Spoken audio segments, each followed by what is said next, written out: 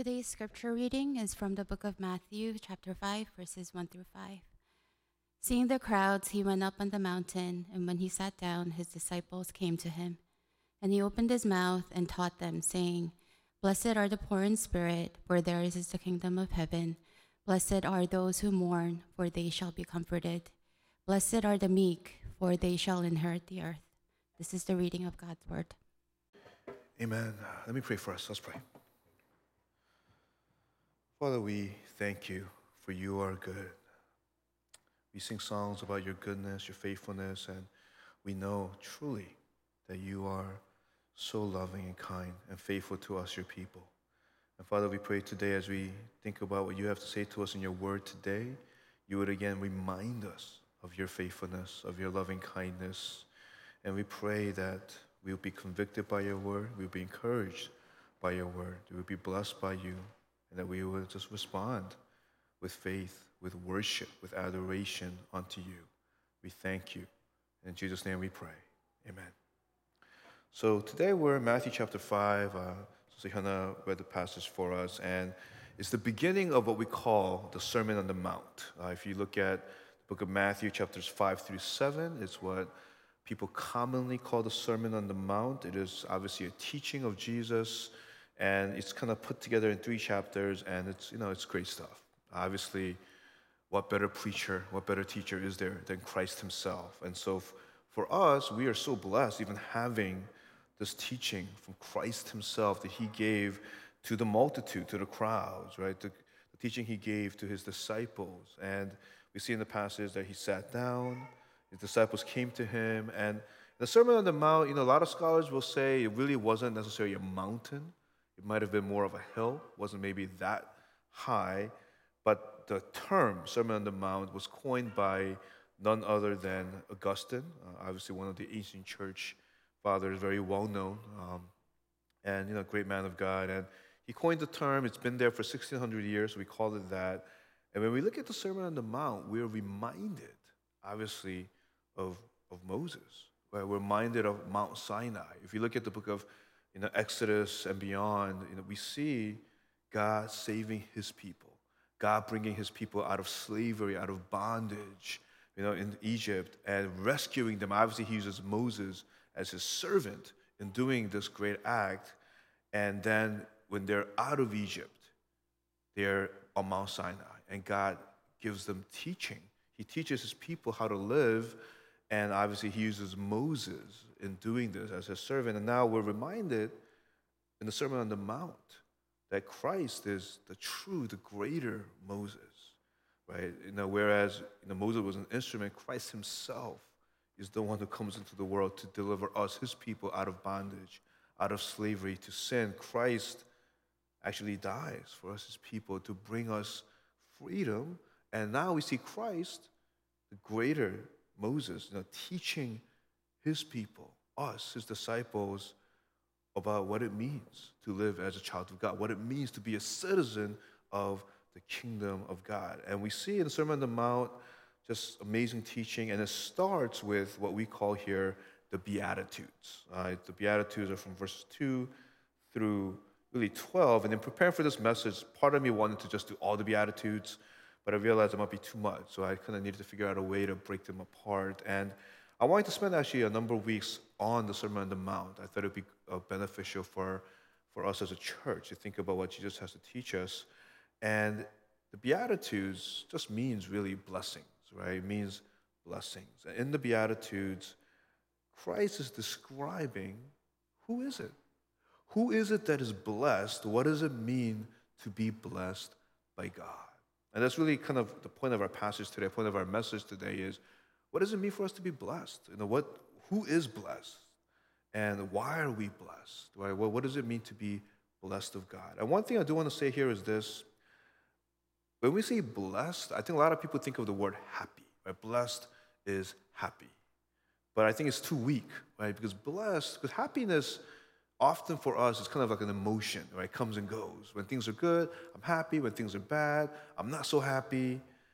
And to be blessed of God means I'm in the right relationship with God, right? It means I'm in right standing with God. It means God has special favor on his people, the blessed people. God loves, God approves of his people. So to say that I am blessed of God, is really what we want. Right? I'm in right relationship with God. I am favored by God. I am approved by God. I am loved by God. And knowing these things obviously makes us happy. Right? We feel blessed in that sense. But the blessing, right, it's objective, it's concrete, it doesn't change. If I am a child of God, I will be blessed. Period. End of story. And because I have that blessing, I can subjectively feel, existentially feel that blessing with joy, with peace, and with happiness. So today, really what I want to look at is, well, what does it mean to be blessed? What does it mean to be a child of God, to be blessed? And there's three characteristics that I want to look at. It's really right from the passage, verse 3, 4, and 5. First, right, we're blessed if we're poor in spirit. We're blessed if we are mourning, and if we're blessed if we are meek, right? Blessed are the poor in spirit, blessed are those who mourn, blessed are the meek. And so I wanted to really take a look at those three things and to think and ask ourselves, well, what does it mean that I'm blessed? What does it mean that I'm a child of God who is loved, who is approved, who has favor from God? And three characteristics of those of us who are blessed, what is it? And so those three things, blessed are the poor in spirit, blessed are those who mourn, and blessed are the meek. First, blessed are the poor in spirit. To be honest, I remember as a kid reading Sermon on the Mount, I didn't like it because who wants to be poor? Right? When it starts by saying blessed are the poor in spirit, if I took a poll and I asked everybody in this room who would like to be poor, I can't imagine even one hand going up to saying I want to be poor. Right? Because we don't want to be poor, right? If anything, we probably want to be rich or at least comfortable enough to not have to worry about the financial burdens that come with life, right? We don't want to necessarily be poor. I remember, I think I was in high school. My father, who was a pastor, said to me one day, he said, "Do you want to follow in your father's footsteps and be a pastor?" And I said, "No." And he said, "Really? Why not?" And I said, "Dad, I have a list." But on that list, probably top of that list was, I said, "Dad, I don't want to be poor." Right? My dad planted a church when I was young, and I remember just tough times. And, my dad chuckled, right? But nobody necessarily wants to be poor. Well, I take that back. There are a few people maybe, they're into asceticism, maybe they want that, but generally speaking, we don't want that. And so when you say here, blessed are the poor, we probably think, whoa, Jesus, what are you saying? But what he says is, blessed are not the financially poor, materially poor. He says, blessed are the poor in spirit. And so Jesus is not saying to be a child of God, you have to be financially poor. He's not saying that at all. He says you have to be poor in spirit. Well, what does that mean? And it means we have to realize that we are spiritually bankrupt. Well, we have to realize that we have nothing in ourselves that makes us good enough to reach heaven, to reach God. I think I've maybe shared this before. I remember doing a clinic for 1 week with Evangelism Explosion many years ago.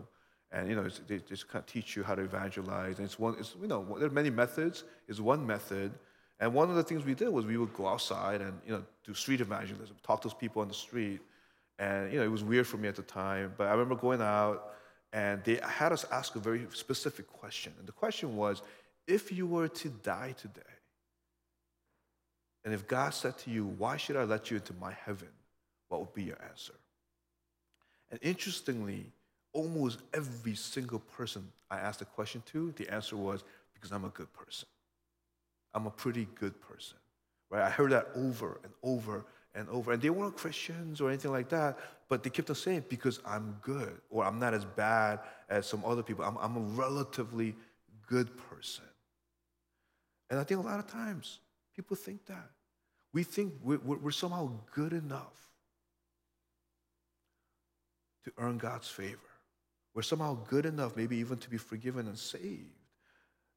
But the Bible is so clear. We're poor in spirit, meaning there is no good. The Bible is clear, right? While we were still weak, Christ died for the ungodly. While we were still sinners, God showed us his love for us, and while we were still sinners, Christ died for us. The Bible is so clear that for all have sinned and fallen short of the glory of God, for the wages of sin is death. And the point is, there is nothing in me that allows me to access God, that allows me to get to God. I'm a sinner. He is holy. I deserve righteous condemnation. I deserve hell. But because of Christ's work on the cross, because of his love, I am forgiven and saved. But here's the thing, even after I'm saved, I can't rest on my own laurels and think, okay, well, now that I'm saved, look at all my good works, God. I am so good. Because again, when we look at our lives, we're broken people. And it is only by his grace we have been saved, but it's only by really his grace that we continue to grow and be sanctified. Yes, of course, I need to put in my best effort, and yet it is ultimately all his grace that supports everything that I do. So the blessed are the poor in spirit, for theirs is the kingdom of heaven. What is Jesus saying? He's saying, if you want to go to God, if you want to be blessed of God, your posture is one of humility, not pridefulness. You can't go before God thinking, God, look at all these things I've done for you. Look at all the goodness. I'm better than him. I'm better than her. I serve. I give my time. I give my money, right? I do all these different things. No, he's saying you have to come before God realizing you're a sinner. You're more sinful than you could ever imagine. And yet, for theirs is the kingdom of heaven. When I go before my God, knowing how broken I am, knowing that I'm spiritually bankrupt, and I cling onto the cross, saying, there's no good in me, but I need you, Jesus. What happens? We are forgiven. We are clothed in his righteousness. We are saved, and we become inheritors of heaven, where we become children of God. So it's a beautiful thing that I go before God with nothing, with humility, knowing that I am nothing, and yet because of Christ, I have everything. I am so blessed. And so it says, blessed are the poor in spirit, but then he continues, blessed are those who mourn, for they shall be comforted. And again, doesn't sound great. Blessed are the poor. It makes you feel like, oh, I don't want to be poor. But then, blessed are those who mourn. Who wants to mourn? Who wants to cry? Who wants to weep? It doesn't sound like a good thing. It doesn't sound like a blessing at all. I think if it was up to us, we probably would say, blessed are the rich, and blessed are those who are happy, right? But blessed are those who are poor in spirit, but also blessed are those who mourn. When I think of mourning, honestly, I think of sickness, I think of death, but I think of sadness. You know, when you go to a funeral, you mourn, you weep. We're broken. We've all lost loved ones, and it's hard. I remember, I think when I was in seminary, I was in my 20s. My grandfather had cancer, and he was just about to pass. He was just about to pass, and my parents were in Korea. He was in Korea, and they called me. They wanted me to talk to my grandfather one more time before he passed away, because he was pretty much, he was on his deathbed. And I remember talking to him, and it was interesting. I was actually a youth pastor at the time, and I had a van full of students. They were all sleeping, which is kind of a bummer when you're tired. But then at that day, I was actually happy they were all sleeping, because I started weeping. I was talking to my grandfather for the last time, and I knew it was my last time. And I remember talking to him. It was hard to make out his words, but I was trying to hear what he was trying to say to me. And I just remember just weeping, because I knew this was it. I knew I was never going to see him again. And when you lose loved ones, you mourn. And when you think of mourning, that's what you think of. You think of sadness. You think of death. You think of sickness. But here, when Jesus says, blessed are those who mourn, he's not talking about that. He's not talking about weeping for lost loved ones. He's not talking about those kinds of things. He's talking about mourning because of my sin. He's talking about mourning because I know I have sinned against God. I have broken his commandments. He, my creator, my redeemer, who loves me so much, and yet I have sinned against him, and that is why I mourn. I want to ask, do we mourn? When we sin, do we actually mourn of our sins? Is there a godly sorrow in us? When you talk to children, a lot of times, or even teenagers, I realize they're sorry, not necessarily for what they did, but because they got caught. Right? You see that again and again, right? Oh, I'm so sorry. Why? Because I got caught. Because I got caught, because I found out, I got exposed, I'm sorry. But are we sorry for hurting that person that I love? But if you think about, for example, in a marriage, if a husband was to cheat on his wife or a wife was to cheat on her husband, right? The husband can't say to his wife, well, I'm a sinner, right? That's what happened. I'm sorry, forgive me, right? You can't keep it in the abstract. It's a very personal thing. You've broken, right, your promise, your covenant that you made. And so what happens is that it's a personal offense. And so what does the husband or the wife do to their spouse? They go before them, maybe they get on their knees and they beg for forgiveness and say, I'm so sorry, forgive me because I know I've hurt you, right?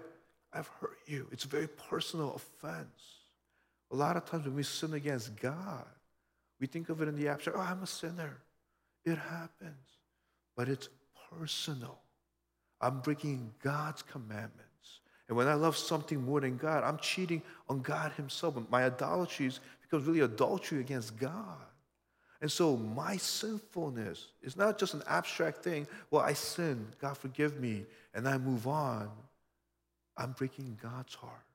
And so yes, even if I'm a Christian, I know I'm forgiven of those sins. And yet, because I know those sins are against God, it's personal. I need to mourn. Not because of the consequence, but because I am sinning against God, the one who created me, the one who loves me, the one who redeems me. And that is why I mourn. There has to be a godly sorrow. Father, forgive me. I cannot believe again I've taken advantage of your grace and I've sinned against you. So I mourn and I repent. And when I do that, what does the Bible promise? They shall be comforted. It's a beautiful thing. I think of the prodigal son story where you have the younger brother, right? He takes his share of the inheritance. He leaves the father. He spends it all. He wastes it all. And then he realizes, I've sinned against my father. So what does he do? He clicks. He comes back to his father. And he's repenting. Father, forgive me. I've sinned against you, right? And he's broken. But in that moment, what do we see the father doing? He runs to his son, right? He hugs his son. He clothes him in the best robes. He even kills the fattened calf for him and has a party that his son came back. What's going on? That's the Father's love that we see. And so blessed are those who mourn, meaning when I realize that I am spiritually bankrupt, and when I realize that I have sinned against God himself, it is personal, and I'm weeping and I'm repenting and going before God. Here's the comfort. I know that he loves me, that he forgives me, that he hugs me, and that he is always with me. That is a huge blessing. Now, I don't want to take advantage of that blessing, of that grace. Why? Because I know every time I sin, I may be forgiven, but I'm again breaking God's heart. And so I look to God who loves me, who I love, and I say, forgive me. I mourn for my sins, and I desire, obviously, to repent, to cling on to Christ even more, because I want to be sanctified. I want to grow. I want to sin no more, and I want to be more and more like you. So blessed are the poor in spirit, for theirs is the kingdom of heaven. Blessed are those who mourn, for they shall be comforted. But also, Jesus says, blessed are the meek, for they shall inherit the earth. And again, that sounds bad. I don't know how many of us know the word meek, but when you hear meek, at least for me, I think of weak, right? Meek sounds weak.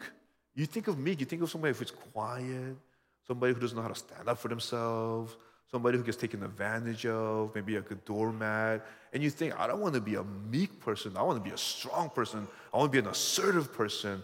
That's what we think of. And yet Jesus says, blessed are the meek, for they shall inherit the earth. What does that mean, to be meek? Sometimes the translations have it as gentle. It actually is a hard word to translate, but I think gentleness is helpful. gentle strength, I think might be helpful. I think the idea is this. In our culture, it is all about puffing myself up, bringing myself up, making myself look good, and asserting my rights. So, for example, when you write a resume, I'm sure we've all done it. My resume is not about how honest I want to be necessarily, right? It's about looking good, right? So you take your truths and you try to spin it in a way to make yourself look as good as possible. When you go to an interview for school, for work, whatever it might be, again, what are you doing? You're trying to put your best foot forward. It's about kind of making myself look good. And in our society, it's about obviously puffing myself up, but also it's about asserting my rights. If somebody wrongs me, I say that's unjust, right? We put our foot down. We say that's wrong. You can't treat me that way. These are my rights, my privileges. This is how I should be treated. And so what do? We use our strength to make ourselves higher, to assert ourselves. And that's not necessarily the worst thing in the world. But really, what is Jesus saying here? Blessed are the meek, meaning this. He's saying, you know you're poor in spirit, meaning you know you're spiritually bankrupt. You know that you deserve nothing. But it's all by grace you have been saved. So you mourn for your sinfulness, and you know that you're comforted because of what Christ has done. So now you have a humility towards God, but you need a humility towards others, meaning my life cannot be about making myself look good all the time. My life cannot be about asserting myself all the time. All of my strength should not be used up saying, make myself look better, assert myself. It's all about me, me, me. He's saying, blessed are the meek, meaning if you know that you're spiritually bankrupt but loved by God, if you know that you've sinned against Him and yet you are loved and forgiven and comforted, then you trust in that Lord. And you say, I don't have to waste all my strength making it all about me. I'm able to use my strength to make it about you, to make it about others. And it's humility. It's Christian humility. I think there's a famous quote that says, humility is not thinking less of yourself, but it's thinking of yourself less. I like the quote. But humility is not saying, I'm bad at everything. Humility is saying self-forgetfulness. It's thinking of yourself less. Blessed are the meek. Meek meaning my strength that I have. I don't want to use it all on making my life a certain way, asserting myself. I'm so blessed already by God, by His grace. And I realized that I was poor in spirit, I'm mourning, but I'm being comforted, I'm being blessed. And so I trust in the Lord. He has my back, He's with me. And I say, Lord, how can I use all of my energy and strength to worship you, obviously, but also now to bless others, to use my strength for the sake of others, not always focusing on how do I make my life better and assert myself. But I'll be honest, that's hard. So hard to do. How do I live my life for others and not for myself? How do I say, Lord, it's not about me, me, me, but it's about you, God, and you about others? How do I love God and love my neighbor? And again, it's when I look at Christ, blessed are the meek. What did Christ do? He's God. God Himself decided to leave the comforts of heaven and come into this world as a man. God Himself decided willingly to go to the cross. If you really think about that, it's crazy. It makes no sense. The God who created us for the sake of us who sinned against Him, He would go to the cross, that He would suffer, that He would die, that He would use His strength, not for Himself, but He would use His strength, His power, to die on the cross and to forgive sinners like us. And when we realize how loved we are, how blessed we are, then I can say, Lord, I want to be like you. Because I trust in you. I know you're working for my good already. I know that I was spiritually bankrupt and I'm a sinner who deserves nothing, and yet you comfort me, you love me, you bless me, you forgive me, you give me eternal life, you continue to work powerfully in my life. So now, instead of thinking about how to better myself all the time, it's about me, me, me.